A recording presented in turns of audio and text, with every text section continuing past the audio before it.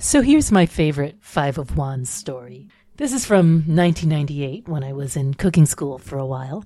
And one morning, I drew the Five of Wands before I got on the subway. And I promptly forgot about it, as was my habit in those days. Now, it happened to be the day of my pastry exam, and I was nervous about it. So somewhere around mid-morning, I looked up, and there we were, 5 students in chef whites around a metal table, pounding away at our puff pastry dough with these straight baking dowels. Each one is about as long as a broom handle. Needless to say, the whole scene looked exactly like the Rider-Waite-Smith Five of Wands. And I just burst out laughing just from recognition. That was the first time I experienced tarot at its most literal, but it would certainly not be the last. Speak the charm of make, charm of make, charm of make, charm of make, charm of make. There will come a time on the planet Earth when science and technology will be long forgotten. When wizards will rule the world. This is the Arnemancy podcast featuring Reverend Eric. Join me on an exploration of the practice, philosophy, and history of the occult, esotericism, and the paranormal. In this episode of the podcast, I am joined by my friend and recurring guest, T. Susan Chang. She's here to talk about her brand new book, 36 Secrets, which is all about the decans and the tarot. I also want to announce that I've been inspired both by Susie's book and by the last year of articles on Andrew B. Watt's website about the decans to perform a decan walk of my own. To learn more about the concept of a decan walk, listen to the rest of this episode. But in the meantime, I do want to invite you to join me. I'm going to be performing the majority of this decan walk, or recording the majority of this decan walk, on the Arnemancy Patreon at patreon.com/Arnemancy, and you can join me there. To celebrate this new endeavor, I am launching a special offer on the Arnemancy Patreon. If you sign up at the neophyte level or above, which is $5 a month, before March 30th, you will get in the mail from me a handwritten letter or card and some Arnemancy stickers. So head on over to patreon.com/Arnemancy and sign up and join us on a really weird journey. Now, let's get on with the episode. My guest today is T. Susan Chang. She is the author of Tarot Correspondences, Ancient Secrets for Everyday Readers, and the co-author of the forthcoming Tarot Deciphered, Decoding Esoteric Symbolism in Modern Tarot. She hosts with Mel Moline the Fortune's Wheelhouse Esoteric Tarot podcast, which explores imagery and symbolism in Golden Dawn-based decks like the Waite-Smith and Thoth Tarot. And she's got this new book that just came out called 36 Secrets, a Decanic Journey Through the Minor Arcana of the Tarot, which we're probably going to talk about today at least a little bit. Welcome. Welcome back, Susie. Thanks, Eric. It's always a pleasure to talk to the Wonder Wizard of Portland. I mean, I feel like just having me introduce you is so ridiculous. Like, you should probably be introducing me, even though it's my podcast. Because I suspect more people out there know who you are than me. Oh, no. That's even if they're listening to this now, they're probably like, oh, cool. Susie's on this podcast with some dude. Oh, man. Well, that's sweet of you. But thank you for reading my book. Oh, yeah. You have copy number 2 that was ever printed. Yeah, I'm halfway through it. I tried to speed read it. I speed read like the first few decans, and then at some point there's something about I was telling you ahead of time, like your book is really cozy. Like it's filled with a lot of like personal insight, but then these like really nice little anecdotes, and it's this brilliant kind of like blend of the two, right? So you have a lot of like the technical part of tarot along with your own life experience with it, and it just feels better to like sit and read it calmly, good. You know? Thank you. Yeah, this this book is very, very dear to me. It's very personal, and it's, I mean, I don't actually think I have a lot of ways of writing books, but this is very much my voice. This is, something that is the way I think, the way things sound in my head, and it's the only book I have that really kind of reflects that fairly precisely. And the other thing about this book is that you really don't have to like read it through. It's like, it's a book where you can dive in, you could look up the decan that we're in, or you could look up the decan or the card that corresponds to your card of the day, or you could look up the decan that corresponds to the natal moon of the person you have a crush on, or you could just like look in the index and look under, Aaron Rodgers and read it that way. Oh, wait, there's an index? No. Eric knows how much I love my index. Not to play the type or anything. Yeah. But. I was thinking like you were my second guest on the Arnemancy podcast. Yes, that's right. And I mean, it's my second podcast. It's not like I just came out of the blue and was like, hey, stranger. Yeah. But it's also like right now as we're recording, it's kind of almost 11 months to the day since we met in person at the Northwest Tarot Symposium. Yeah. Which was a really weird time. I mean, it was a fun time, but the world was turning weird quickly. Like it was the last time I saw a group of people. Yeah, what was that? The first week in March, so something like that weekend in March, which would have been Pisces 2, and it was like the second to last step in that whole decan journey for me, and and like the whole world was closing down at the time. It was very strange. Yeah, I remember we went on a little field trip to a local brewery, and we were on the Max, which is the light rail in Portland. And there was a lady sitting across the aisle from us who had like a cold, and she sneezed or something. And the two of us, because I mean, the pandemic was just barely in the news, and like the two of us looked over at the sneezing lady in the back at each other, and we both had like panic eyeballs, and we're like, what do we do? I remember that. Yeah, I know. And little did we know. Yeah. I didn't get COVID from that sneeze. And neither did I. Thankfully. I mean, it's the thing, like it was just sort of like, we had no idea. I think there was one person wearing a mask at that conference. Yeah, I didn't see anybody.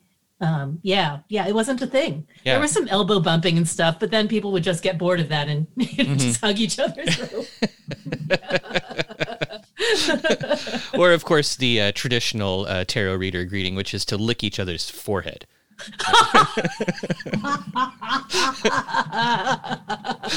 Nice. Yeah. Nice. 36 Secrets is, we should probably explain what the book is about now that we've talked about it a little bit. So basically you took a whole year to write about each of the 36 minor arcana of the tarot that corresponds to the decans. Which means we should probably, just in case, tell the audience what the decans are and what the minor arcana is. What the dickens the decans are. Yeah. So So the decans. So everybody knows 12 zodiac signs, but we can then split each of those signs into 3 10-degree sections, each of which is a decan. A 10-degree section of the sky, a 10-day roughly section of the year. So this decan walk thing is it's something that happens in practitioner circles. I know that I don't really know where it started, but I know that Gordon White on Rune Soup had this whole thing where his premium membership were doing decan walks for a while. I know that Austin Coppock had done one, and I had followed that a little while. And then, I sort of realized that I was ready to do one of my own. And the thing about tarot, and the sort of systems that I love is that they're neatly corresponding to all different kinds of systems at once. And I've been fascinated by the correspondences to the decans for years. So like the decanic minors in tarot are a subset of the minor arcana. So the minor arcana, of course, are ace through 10 and the court cards. The major arcana are those fool through the world 22 cards. But the subset that comprises the decanic minors are the numeric minors that are numbered 2 through 10. And they start with the 2 of Wands, Aries 1, and they go to the 10 of Cups, Pisces 3. And this was, when I first learned this, it kind of blew my mind because I was like, how does this work? How does the system work? I have to know more. I want the decoder ring. I will buy all the cereal. And so I started looking at, I guess the Thoth deck has it, sort of explicitly written on the cards. You can see the glyphs. So if you pick up a 7 of Cups, you'll see the Venus on the top and the Scorpio on the bottom. And I thought, okay, I'm going to internalize this freaking system because it's so cool. And because I was not really plugged in at that time, I just hard memorized it by rote. I didn't see the patterns at all. I just went, 2 of Wands, 3 of Wands, 4 of Wands, 5 of Wands. That's Mars, Aries, Sun in Aries, Venus in Aries. And then 5 of Wands is Saturn in Leo. What the fuck? So, I didn't understand how that worked or why. And it took me literally the entire summer that I was taking my daughter to swimming class. This is like 6 years ago, to memorize that thing because I didn't see there was a cyclical order to it. So everybody, there's a cyclical order to it. If you there's multiple cycles kind of there's in it. Multiple cycles, yeah. So it's really cool. So basically, if you dispose the cards around the circle of the zodiac in order, you will see the order because it actually, although it begins and ends with Mars, Aries 1 and Pisces 3, in between it goes through the Chaldean order. So Chaldean order is Saturn, Jupiter, Mars, Sun, Venus, Mercury, Moon. But then, if you start with Mars, you're in the middle of it, but you still go in that order: Mars, Sun, Venus, Mercury, Moon, Saturn, Jupiter, and so on, all the way around 5 times. So yeah. And then what that means is that it turns out that all of the fire signs belong in the wand suit, all of the water signs belong in the cup suit, all of the air signs belong in the sword suit, and all of the earth signs belong in the pentacle suit. Mm-hmm. It's cool. Yeah, yeah. And anybody who has your previous book, Correspondences, there's a beautiful chart in there that kind of lays all of it. It's in there like 3 times because I love that chart so much. And it's also on. It's also in the intro of this book right. on page Roman numeral 14, and we sell notebooks with it on Fortune's Wheelhouse Redbubble. Ooh, I might need to get one of those notebooks. So much. Yeah, it's a great chart. So, and it's there's a lot going on. It's super readable in here, but it's even more readable and magnificent and majestic in the Correspondences book, which is like a larger format. Yeah, the Correspondences book is really the reference text for all of this stuff, so that I just needed an external hard drive personally, and that was my way of getting it out there, so I wouldn't have to hold it all here. But as it turns out, it's all in here anyway. So who cares? Do you remember? Do you remember the first place that you encountered the Decans and tarot? Like, where did you see it first? Robert Wang, Kabbalistic Tarot. Yeah. So Kabbalistic Tarot is a Hermetic Kabbalah book that, that was published, I don't know, a while ago. I mean, it was probably in the 80s or 90s. And I remember I got it in New York. I got it from the Tarot School. Ruth Amberstone sold it to me. I still have the receipt. And I thought, this looks really hardcore. It looks really metal. I have to have it. But I opened it up and I was like, I don't get any of this. It wasn't Greek to me because I understand Greek. It was like completely impenetrable. It was right? linear B. It was linear B. And I was just like, I have no idea what you're talking about, but I really love this chart. Yeah, I think I saw it first in the Golden Dawn Black Book. Mm-hmm. And I resolved to the brick. Yeah, and I just ignored it. I was like, holy shit, I'm not going to look at this for a long time. Yeah. But it's... but this doing the deck and walk is really interesting because it just sort of forces you to concentrate on, a segment at a time and just see what you can get out of it. And you're going to do one, aren't you? Yes, I am. I'm actually, so, the last time you were on the podcast, just a couple months ago, with Andrew, he finished a deck and walk. Right. And I've been trying to get him to lead a deck and walk on his Patreon. So I don't know if he's going to do it, but I'm going to do a deck and walk either way, because it looks... I mean, eventually, I don't remember exactly when I made the switch, but once I started working with the art of memory, like both tarot and astrology are like perfect for working with the art of memory. So totally. Yeah. So like when I saw the patterns in the decans, it was kind of just a no-brainer. Like, oh yeah, that'll just slide right in there. Like no problem sort of slotting this together. But but then watching what you did is like you not only you took the deck and walk and turned it into a tarot deck and walk. Yes, because I had been thinking about the minors. I mean, I really love the minors more than anything else in tarot. They are my thing. And for many years, I'd been thinking about what can we do to better understand the minors through the correspondences. And the way that first started was minors through majors. So I would think about, what associated planet and sign went with each minor card. And then by extension, what planetary major and zodiacal major went with the card. So for example, I don't know, let's see, two of discs, two of pentacles. So that's Jupiter and Capricorn. So Jupiter's the wheel of fortune and Capricorn's the devil. So if you take the wheel of fortune and the devil, what can you learn about the two of pentacles that by considering those three cards together? Well, obviously you want to just buy a vowel right away.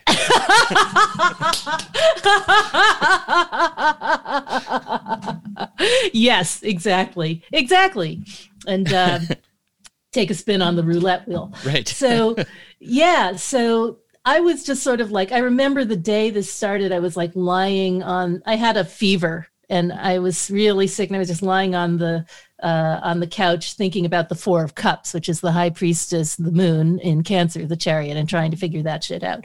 Anyway, so between that and then sort of like going through this deck and walk, it was really interesting to just sort of have a chance to pick out those threads and see how they came together. And what was interesting is that, it wasn't like during each deck and that card would come up. Sometimes it would, sometimes it wouldn't. But what I did do was I looked back through my famous spreadsheet to see, every time that I'd gotten that card. Infamous spreadsheet. Infamous spreadsheet. Yeah, to see, what it would do, what that card's behavior was. And, and I think that this is something that I wish everyone would do, just keep track of what happens, regardless of whether you think it syncs up or not, because eventually it will start to make sense. And the thing is that, like, one of the hard things that I think for us as tarot readers is that we're sitting there in a reading, we're looking at the cards and we're like trying to come up with like, what's that supposed to mean? What did I read in that book? And it's incredibly limiting because this is a deck that encompasses the whole world in 78 slices. And how are you going to get the whole world from just like some tiny keyword, right?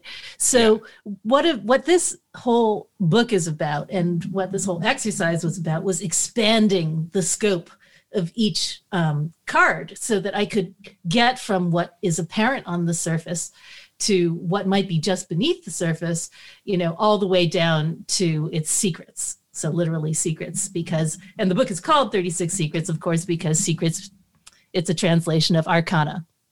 And it seemed to make sense.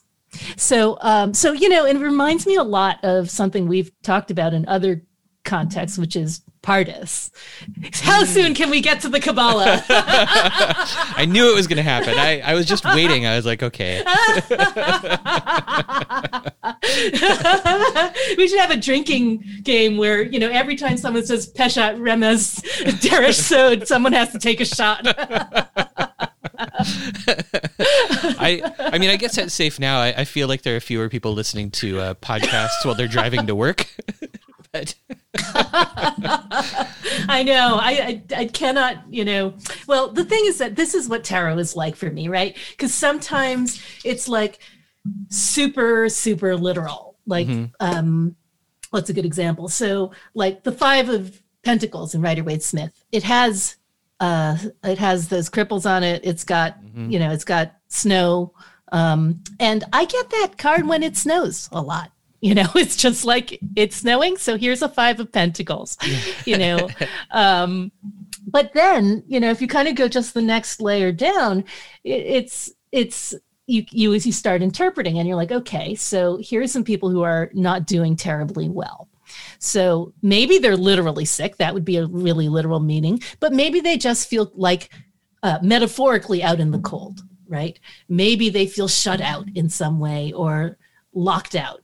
And that is another meaning that I get from that card. I literally have been locked out of places when I get that card. And in fact, I have done sympathetic magic fixing locks to deal with that card in the years since.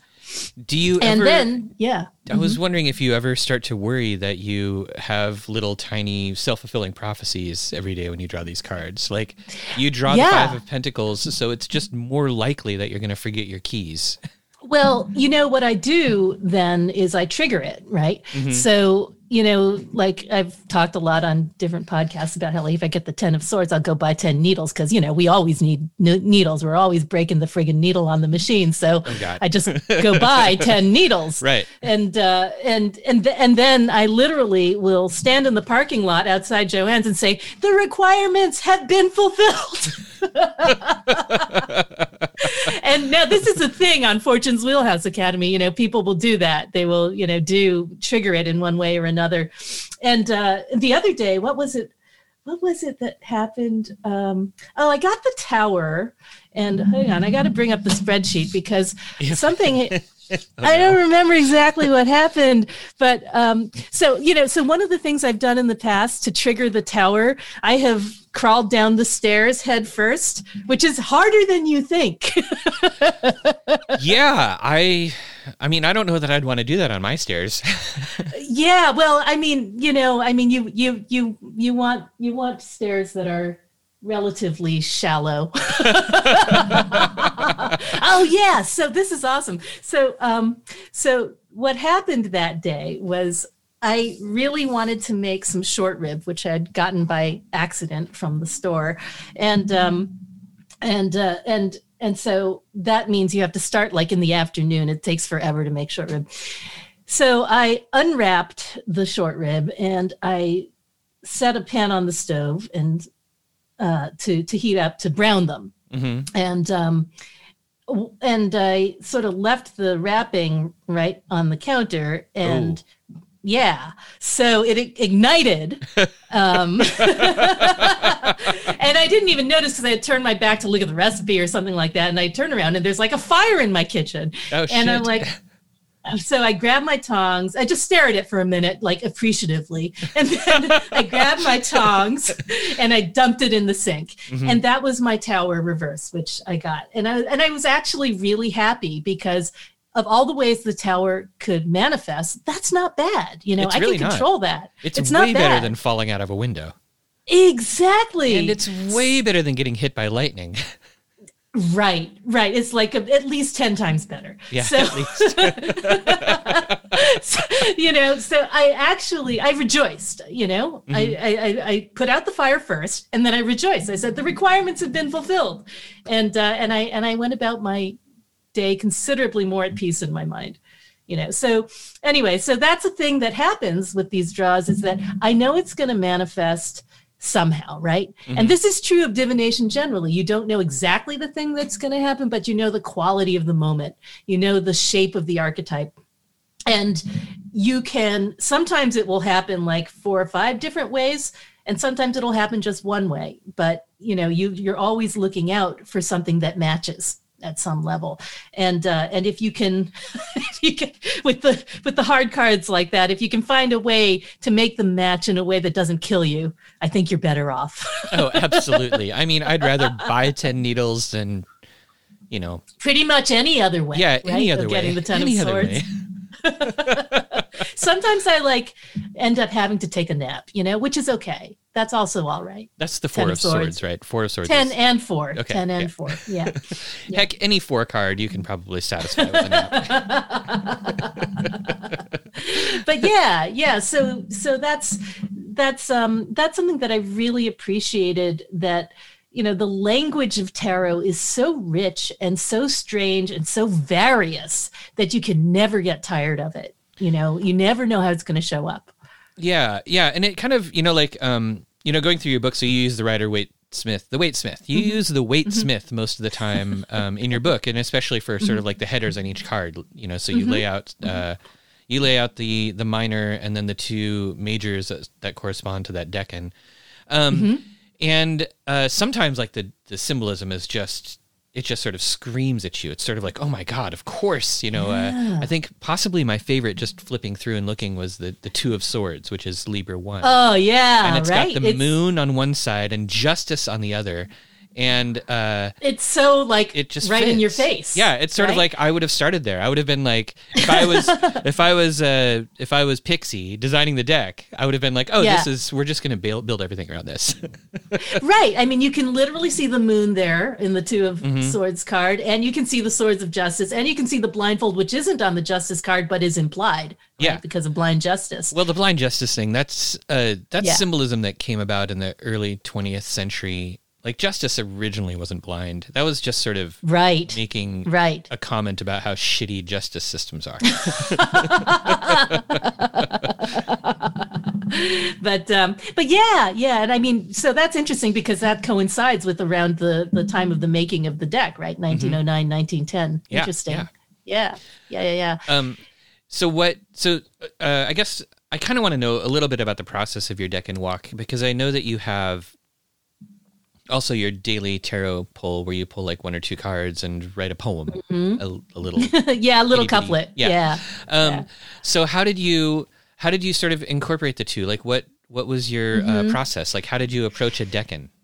Yeah, so I was really not very systematic about it, and I think that you should be more systematic because you're a systems kind of guy. I feel.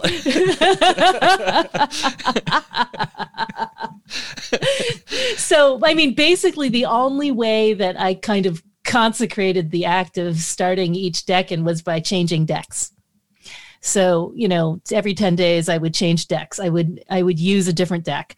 I still do that, in fact. Okay. Yeah. So, the Rider-Waite-Smith is, it's kind of the lexicon beneath this whole journey, but the journey itself was taken with many, many different decks. That's interesting, because that's actually something I wanted to bring up when I started talking about the Waite-Smith. Like, do you find that, looking at the decans and comparing sort of like the symbolism of the decan cards helps you evaluate the usefulness of a deck, or helps you sort of see a little more into like the mind of how the deck was created? That's interesting. Well, the reason that I use Rider-Waite-Smith as a base deck is, of course, because that's where the decanic correspondences got started with tarot.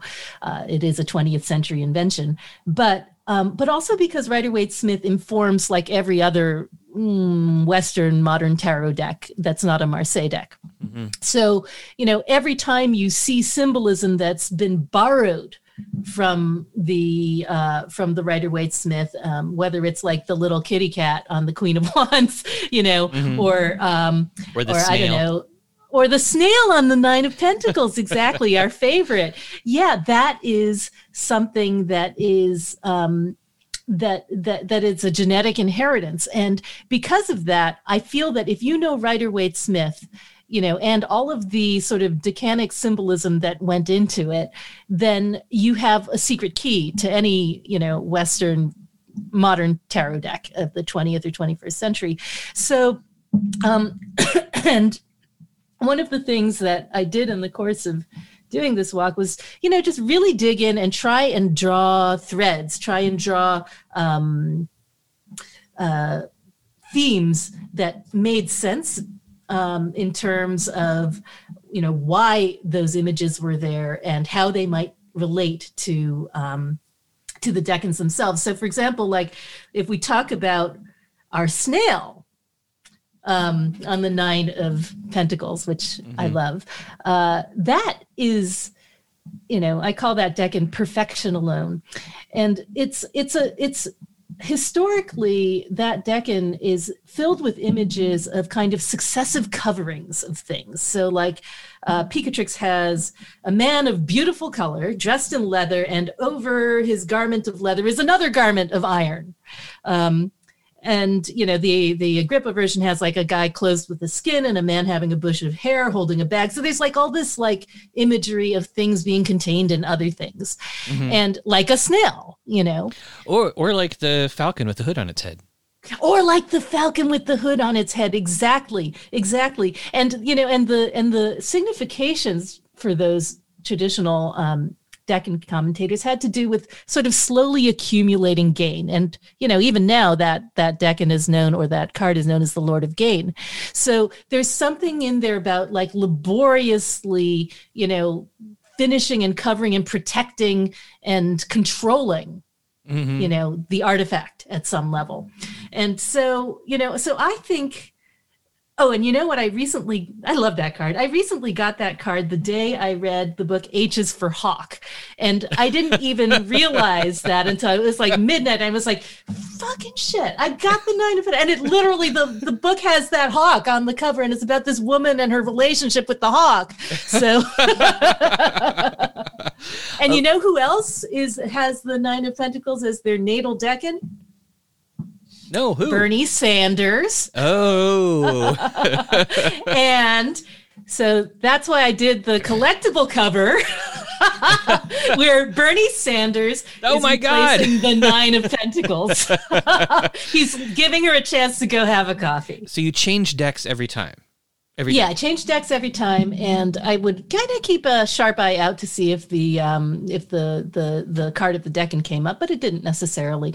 But what I would do is I would just start writing on the day of the Decan started, and then I would hack away at it for 10 days and then release it. But I think it was interesting because it made me more aware of kind of like, the way that there's a feeling to that time, I mean, like we talk about that Two of Discs before. That's a really interesting time of year because it's the winter solstice. And so it's the moment when here for us in the Northern Hemisphere, it's the shortest day, right? It is literally the moment when you go from 10 of Wands to Two of Discs, and you go from Saturn in Sagittarius, Saturn ruling the final decan of Sagittarius, to Jupiter ruling the first decan of Capricorn. You have Saturn in a Jupiter-ruled sign and Jupiter in a Saturn-ruled sign. They sort of like do this switcheroo right there. It's the only place where that happens.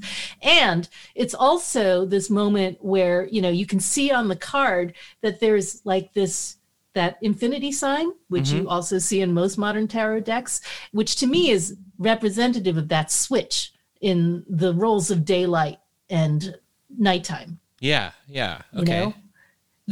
And there's something really fascinating about that to me. The idea that the forces of Saturnine compression and jovial expansion kind of duking it out inside this sort of hourglass figure. And and the way that switch from 10 of Wands to Two of Discs is kind of like, going from the last embers of the old fire to the fresh spark on the hearth at dawn. Yeah. And, I mean, there's something about it. Plus we have the new year in that Decan. Plus I kind of, I'm going to go back to Kabbalah now.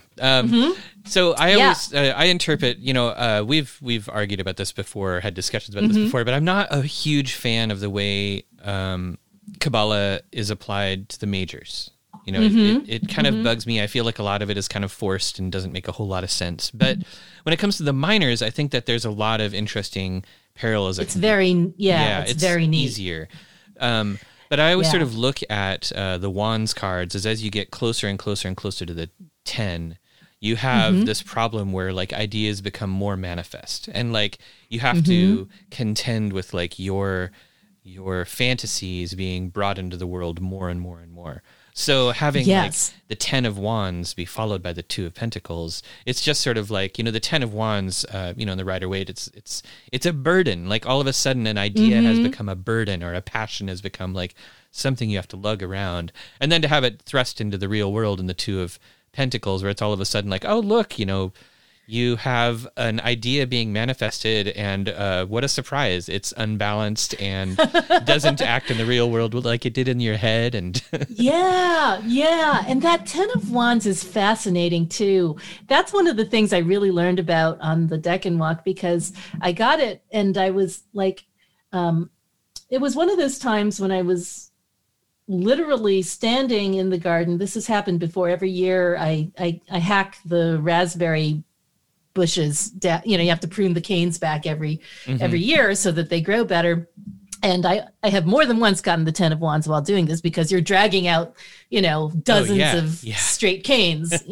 It's very literal, and this just happens. So I got it, and I was like, okay, fine, I will do the raspberries. And I went there and I put on my podcast, and I was listening to a podcast about fascism. About fascism and superheroes. And it was really interesting, because I realized while listening to this podcast, I learned that, the term fascism comes from fasces, the bundle of sticks. The bundle of sticks, right? The bundle of sticks with the axe handle embedded in it. And it represents the state's power of to use capital punishment, right? Yeah. To use extreme force. So, so that was like, oh my God. So if you take the story of wands, which is a story of drives and ambitions and wanting to conquer the world, and you take it to its logical extreme, the 10 of wands is about authoritarianism. It's about being able to have all of the sticks. Yeah, it is. That makes a lot of sense. Oh God, I hadn't really thought of it that way. Yeah, it really is. It really is also sort of the card of like, when the coyote catches the roadrunner. And he's like, now what? Well, you got it. Now what? Now you have to carry this burden.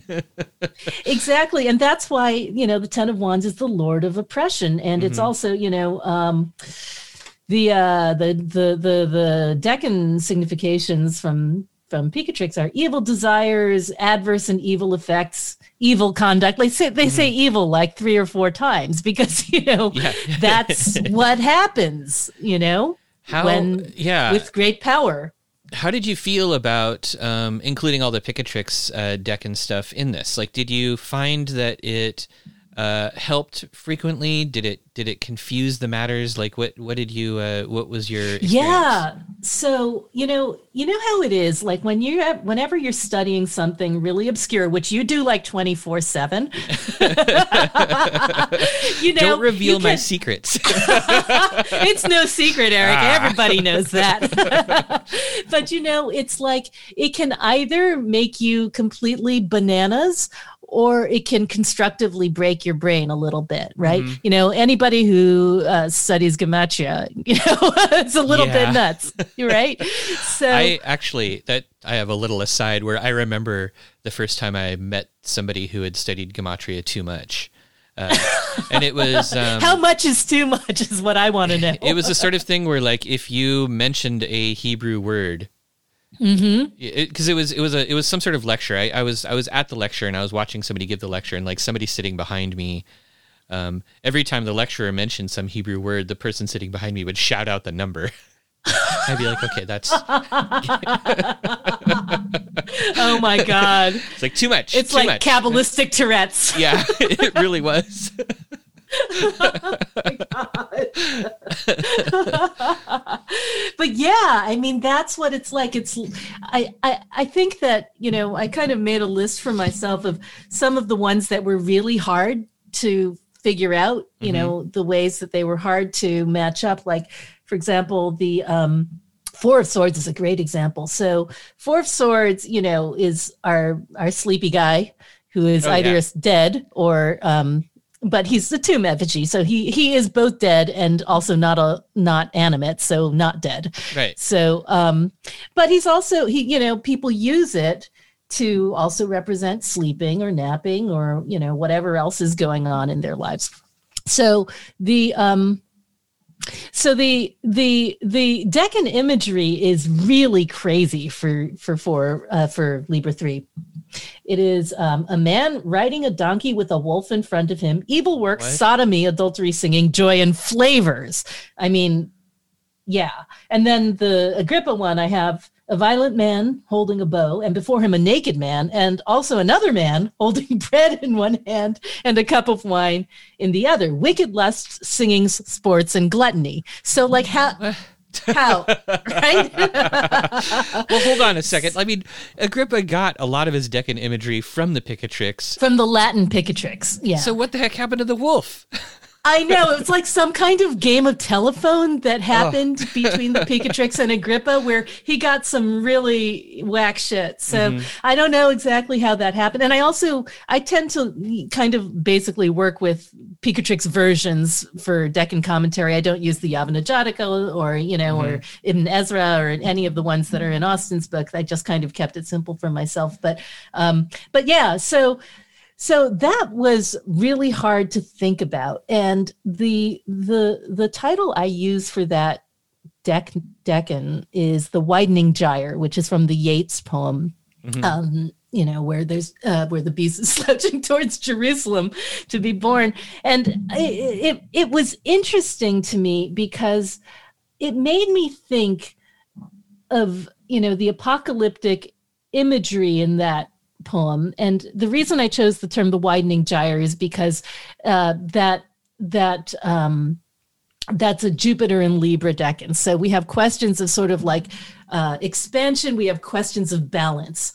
So it kind of, I use this sort of metaphor of the tightrope walker and moment of inertia and balance kind of metaphors, physics metaphors for that. Anyway, but the idea behind all of this sort of like, debauched and frenzied imagery was so extreme that it made me sort of think about the difference between that still figure in the foreground and the sort of brilliantly colored stained glass window up in the top of the card, right, of the Four of Swords. And I often use those two images to ask, what is going on in the mind of the person lying there, or what is the separation between, your experience as the person being read of not doing anything or just being, quiet and still versus the things you're imagining. And so what I kind of got from that was the idea that, this is almost like shamanic practice, right? Where there's a part of you that's here and there's a part of you that's really busy somewhere else. Right. So there's this sort of like playing with ideas of inhibitory and excitatory gnosis, where there's, part of you is dancing and drumming and having sex and hunting things, and part of you is just lying there. Right?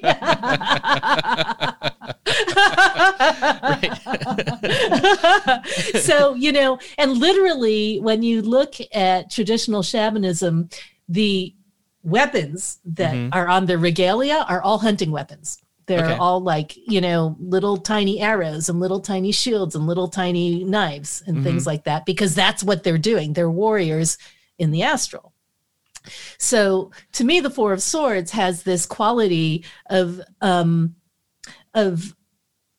of having, confronting demons, confronting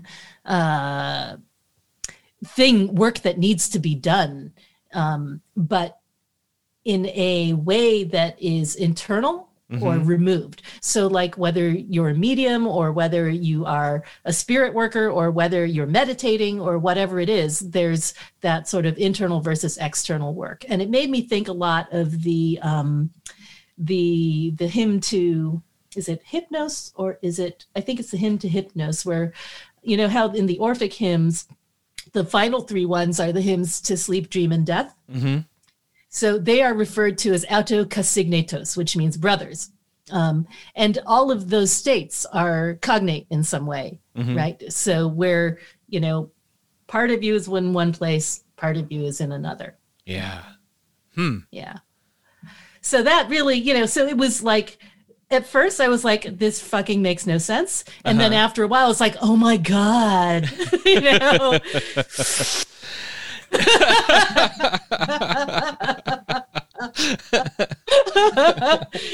Take another hit. I'm going to overlay that part with like a bong sound effect. So Yes.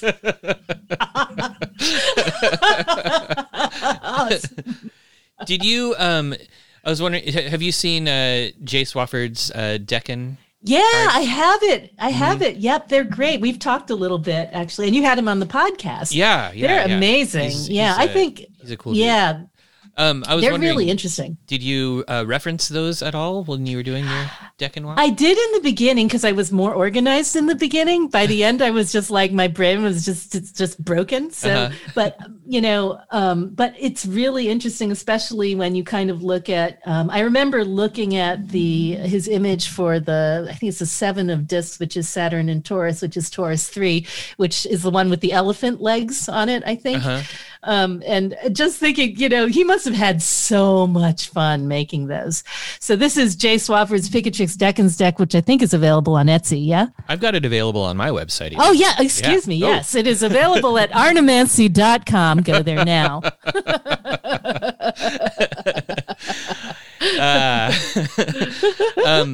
Yeah, I get. A boy like an elephant with long legs. So again, with the theriomorphic baloney. Right. Yeah. Yeah, I've talked to him a little bit about the imagery he's embedded in his deck, and he's always been like really kind of mysterious about it. He's like, "There's more in there. You just have to look closer." I'm like, "Okay, all right."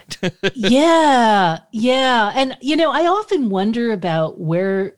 Well, I always wonder about what the Picatrix commentators were on because it was good. I think good stuff. I mean, you've read all of their recipes. That's true. And I assume that, everybody saw something a little bit different. So in a way, there's much more consistency in the versions between the meanings than the images, which is very much like dream work, right? The images could be all over the place because they're personal and subjective, but the message is pretty consistent. And so, yeah, that is interesting. And another place where you can see really good Deccan imagery is in the tarot deck known as Liberty Stars Eternal. Okay. Which is a kind of a takeoff on the Thoth deck. It's like the majors are Thoth oriented, but it's kind of like done in this. It reminds me of kind of 1940s cartoon style. It's very surreal and expressionistic. And then but the Deccan cards pull from all different Deccan sources, particularly Liber Hermetis. So, and yeah, it's a really great deck to have. However, it has no book. So you have to there's this samizdat thing that gets handed around between tarot readers by this guy named Cyan who was active on the web 10 years ago. That's a PDF explaining what is in all of those Deccan images. It's really good. That sounds like something to explore.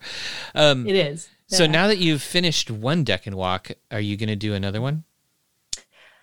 No, probably not. At least not for a while until.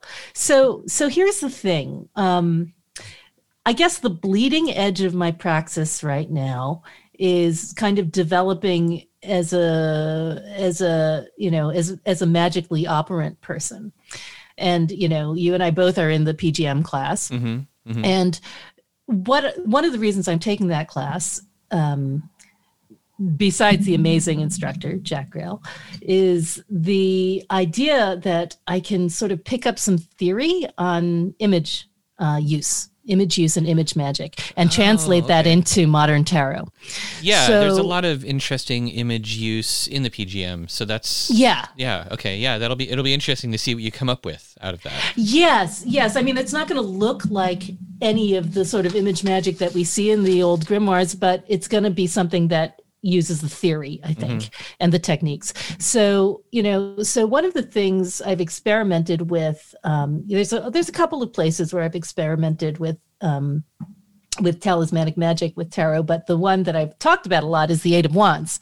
You sent me one of those. Exactly. You have one of those. So, because the Eight of Wands is this decan of Sagittarius one, which is governed by Mercury, our friend and boss, my boss, it seemed to me that there was something coherent about it magically that I could use. And what I noticed in the course of doing the book was that writing the decan piece was that, like, I get a lot of packages when I get the Eight of Wands, like a lot. Like the Amazon truck just rolls kind of up the driveway. You get and your own stuff truck. Pours out. They just stop. They just leave it there.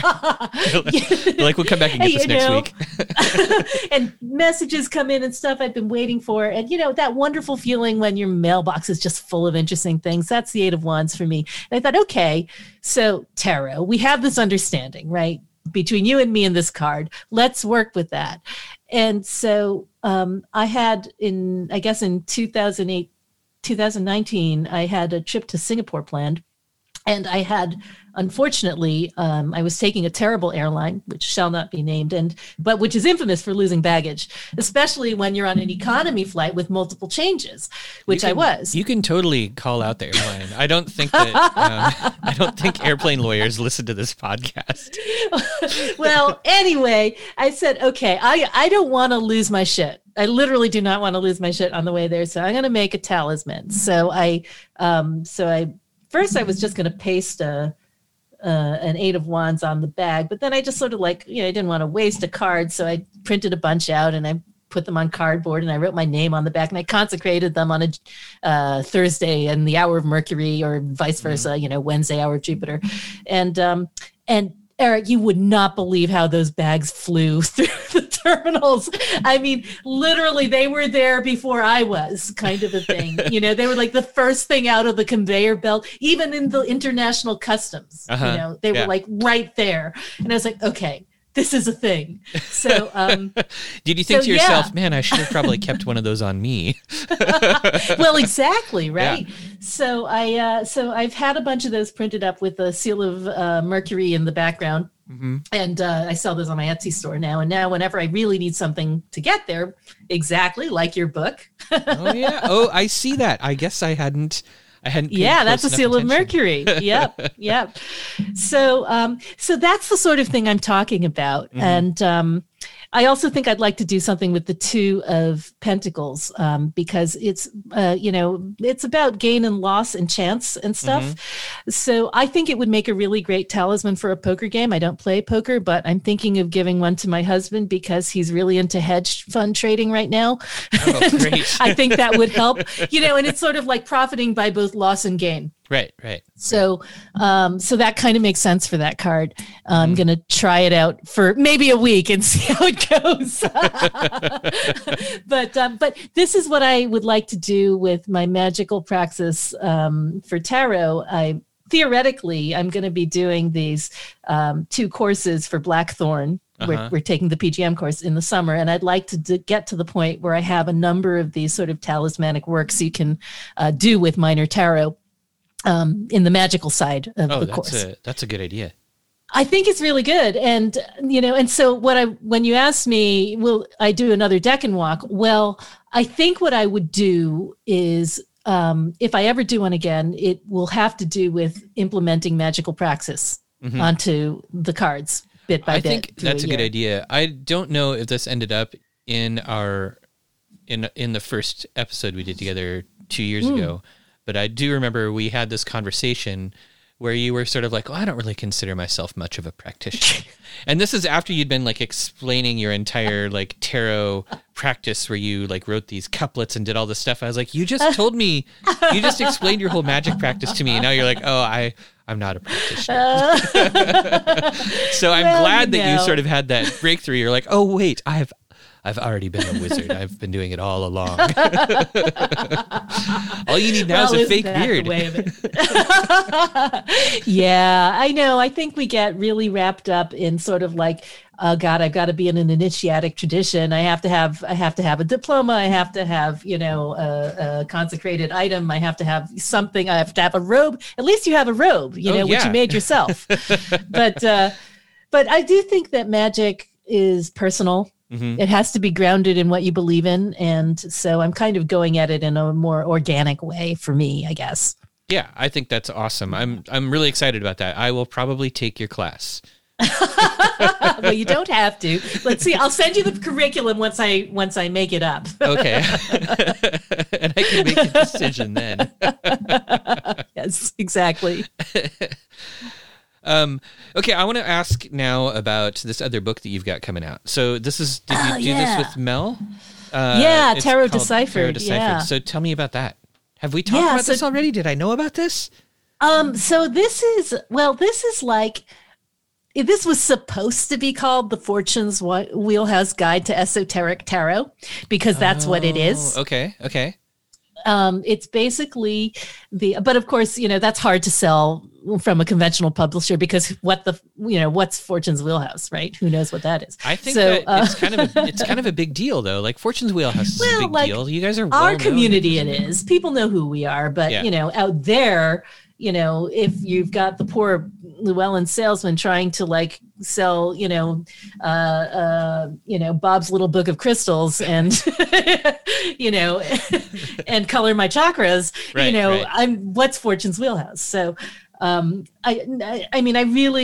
love Llewellyn because they have incredible distribution like that. And they're very, they're an incredibly thoughtful company. I found for me, at least, they worked really hard with me, and I do this incredibly difficult, nerdy stuff, and they will put all their proofreaders and copy editors on it. And, it's hard. So right. I appreciate all of the effort that they've poured into my stuff and the book that Mel and I have coming out. So what this book is, Tarot Deciphered, is it is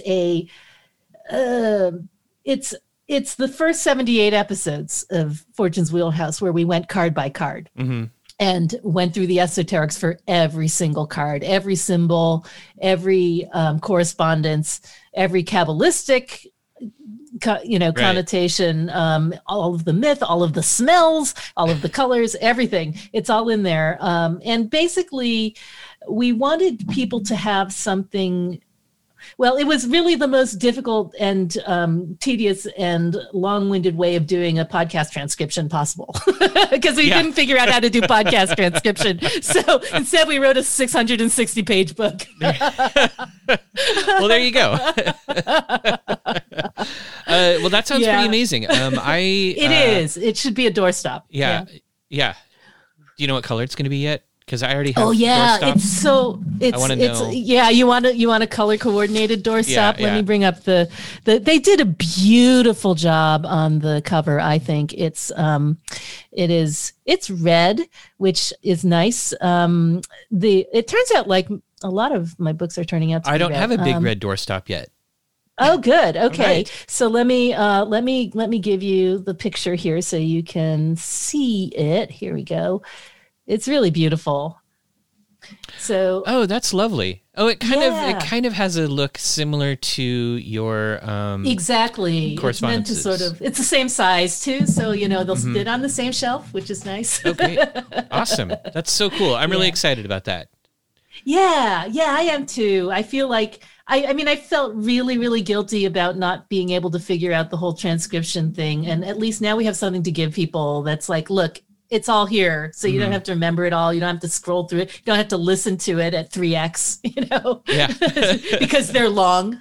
Right. They are. I listened to, I don't know if I listened to all 78 of those episodes, but I definitely might have. Well, the thing is that, people listen to them multiple times too. I mean, I do, because you can't remember everything, and, and it's not like the material is old. right? yeah. It's always useful. You draw the Three of Cups, you listen to the Three of Cups, and when you get something out of it, maybe even for that day. So even right now we're kind of on hiatus because we both had a lot of shit to do, and but still, people are downloading a couple thousand downloads a week just because of the old, episodes that they're listening to. So it continues, and we'll be back to it in March. I think it's just once we get our stuff together. Ooh, so this episode that we're recording right now probably won't be released until March. So I don't know if. Well, I've been recording a lot. Yeah, you have a queue. I do. It's the only way to do it. That way you can have vacations all the time. Exactly. But I'm wondering, what is the next step for Fortune's Wheelhouse then? Like what? So you've gone through all 78. You've done everything by number. You've done everything by planet. By planet. Have you done any of you done everything by sign? And we've done everything by sign. So the next normal thing to do would be everything by element. Right. Oh, that's just 4 episodes. That's just 4 episodes. And I think we will do those for sure. I think I just did that whole 4 stories of tarot thing that, last year with the whole newts thing. So thank you. So that's sort of, where I'm coming from with that. And Mel, of course, has her own whole knowledge base and experience to bring to it as well. So we'll do those, and then we'll think again what we'll do. So what we normally do is in between each segment, we do some divination episodes. So we take questions from people. And we do 2 divination episodes, and then we go on to the next thing. So I don't know what we'll do after that. We could do colors, we could do myth, we could do animals. I don't know. We'll do something. Yeah, actually, but the main esoterics are kind of covered. Yeah. There's always more. That's the thing about tarot. There's always more. It's a book with 78 pages. It's just that each page is infinitely long. Yeah, each page is a universe. Yeah. Exactly. Yeah. Well, that's cool. Okay. Well, we are at the point in the episode where you should tell everybody how to find you. Oh, wait, before we do that, can we play Spin the Deckins? Oh, yeah, Spin the Deckins. Okay, let's do Spin the Deckins. Okay, so this is a game I made up for my class. I teach this online tarot class called The Living Tarot, and it's on my website at www.tsusanchang.com/class. And there's a lot of people there now. There's like 150 students, but they're not like all active. So once a month we have this meeting and maybe a dozen people show up, and I always try to come up with a monthly spread. So last month, because I'm shamelessly hawking my book, I came up with this Spin the Deckins thing, which is a way of, and it also kind of appropriate for the beginning of the new year too, because it's prediction of something that is going to happen that's significant within a year's time. Ooh. So you start with your pile of what you have to do is you have to separate your deck. Minors. Right. Yeah. So you have 36 Decanic minors separated out, and then you have the remaining 42 cards in a separate pile. Okay, they're over there. So, I sneered at them. You will use them. You will use them. But yes. but first, so what you're going to do is you're going to shuffle your 36 Decanic minors. Okay. And then pick one. All right, here we go. Are you ready? Uh-huh. Oh, the four of Wands. Hey, all right. So that is Venus in Aries, Venus ruling Aries 3, which is, that period from April 10th to 20th-ish, I guess, something like that. So that's the period we're talking about. So you want to fire up your calendar. Okay. And then you're going to take your other pile and draw a card from that to see what you need to know about that decan. Okay. All right. Here we go. I'm shuffling. And I'm drawing the... Oh, I can't even see it. The Ace of Cups. The Ace of Cups. All right. So this is very interesting. We will see what happens with your... so what you do is you write down Ace of Cups on your calendar for that 10-day period, and you see what happens that's related to the Ace of Cups, because something will. Maybe you'll fall in love. Who knows? Oh, God, maybe you'll start a brewery. I could probably do one to cope with the other. At the very least, you can get baptized. Oh, God. I think I'm just going to go on vacation during that deccan. Well, every time, so you're on vacation during those 10 days. Every time that you sit down, you're camping or whatever, and you crack a brewski, you're like, Ace of Cups, the requirements have been fulfilled. Oh, there we go. Okay, I'm ready for this. You can do that. But then you only get to have one. So I don't know if that's okay. It's just going to be a really big can. One at a time. One at a time.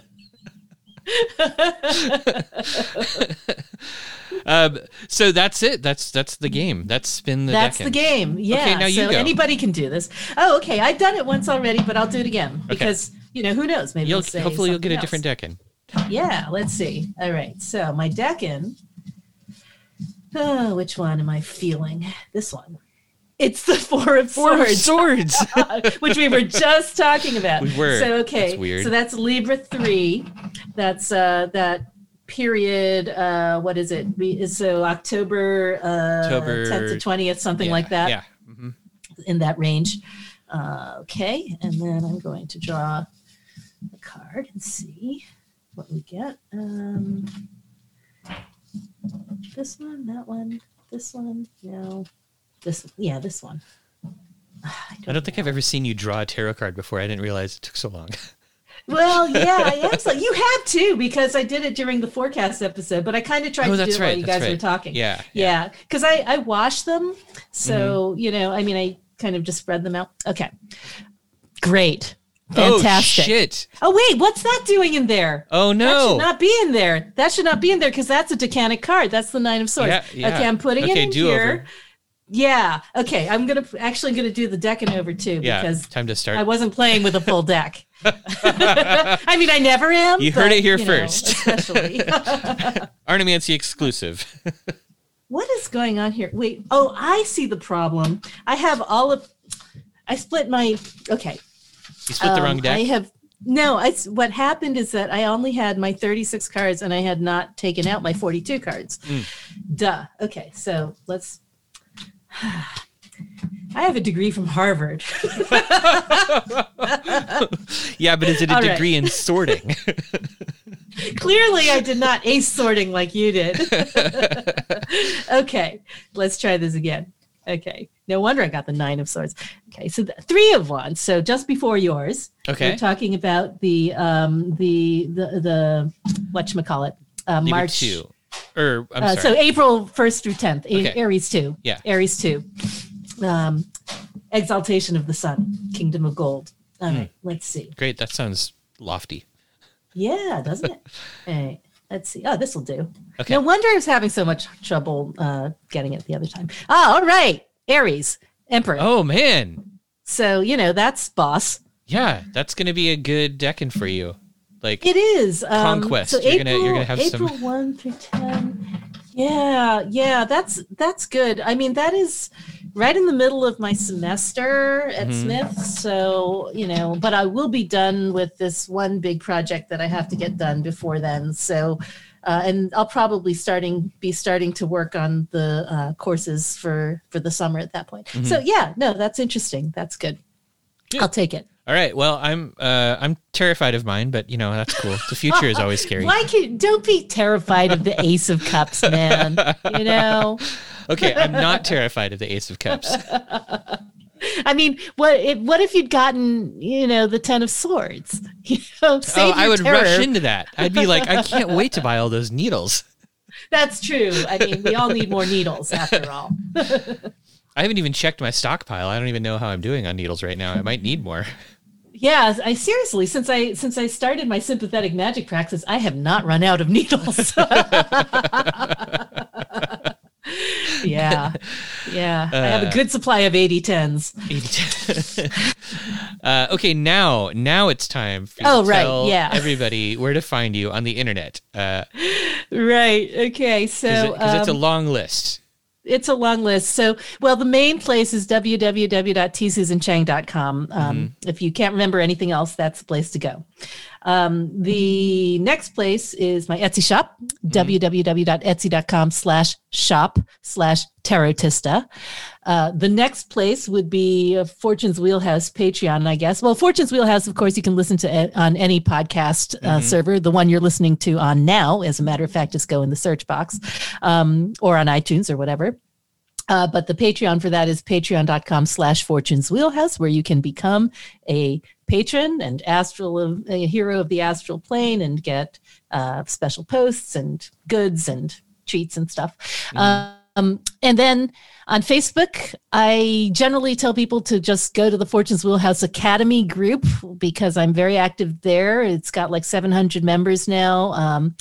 Most of them podcast listeners. Yeah, you post your tarot cards. I post my spells there every day, every draw, every spell, and at least the Peshat level of interpretation on that spell. Everybody take a drink. Exactly. And then on Instagram, I'm T. Susan Chang. On Twitter, I'm T. Susan Chang.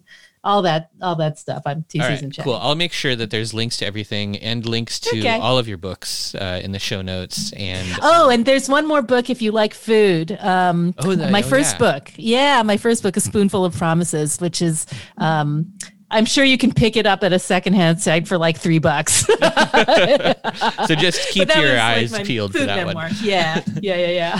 When did that one come out? 2011. Oh, that was previous career. That was a little while ago now. It was a little while ago. Yeah. That was before the pandemic, I think. Was it? It seems like it's been a decade. God, it does. Which means that we've known each other for a decade.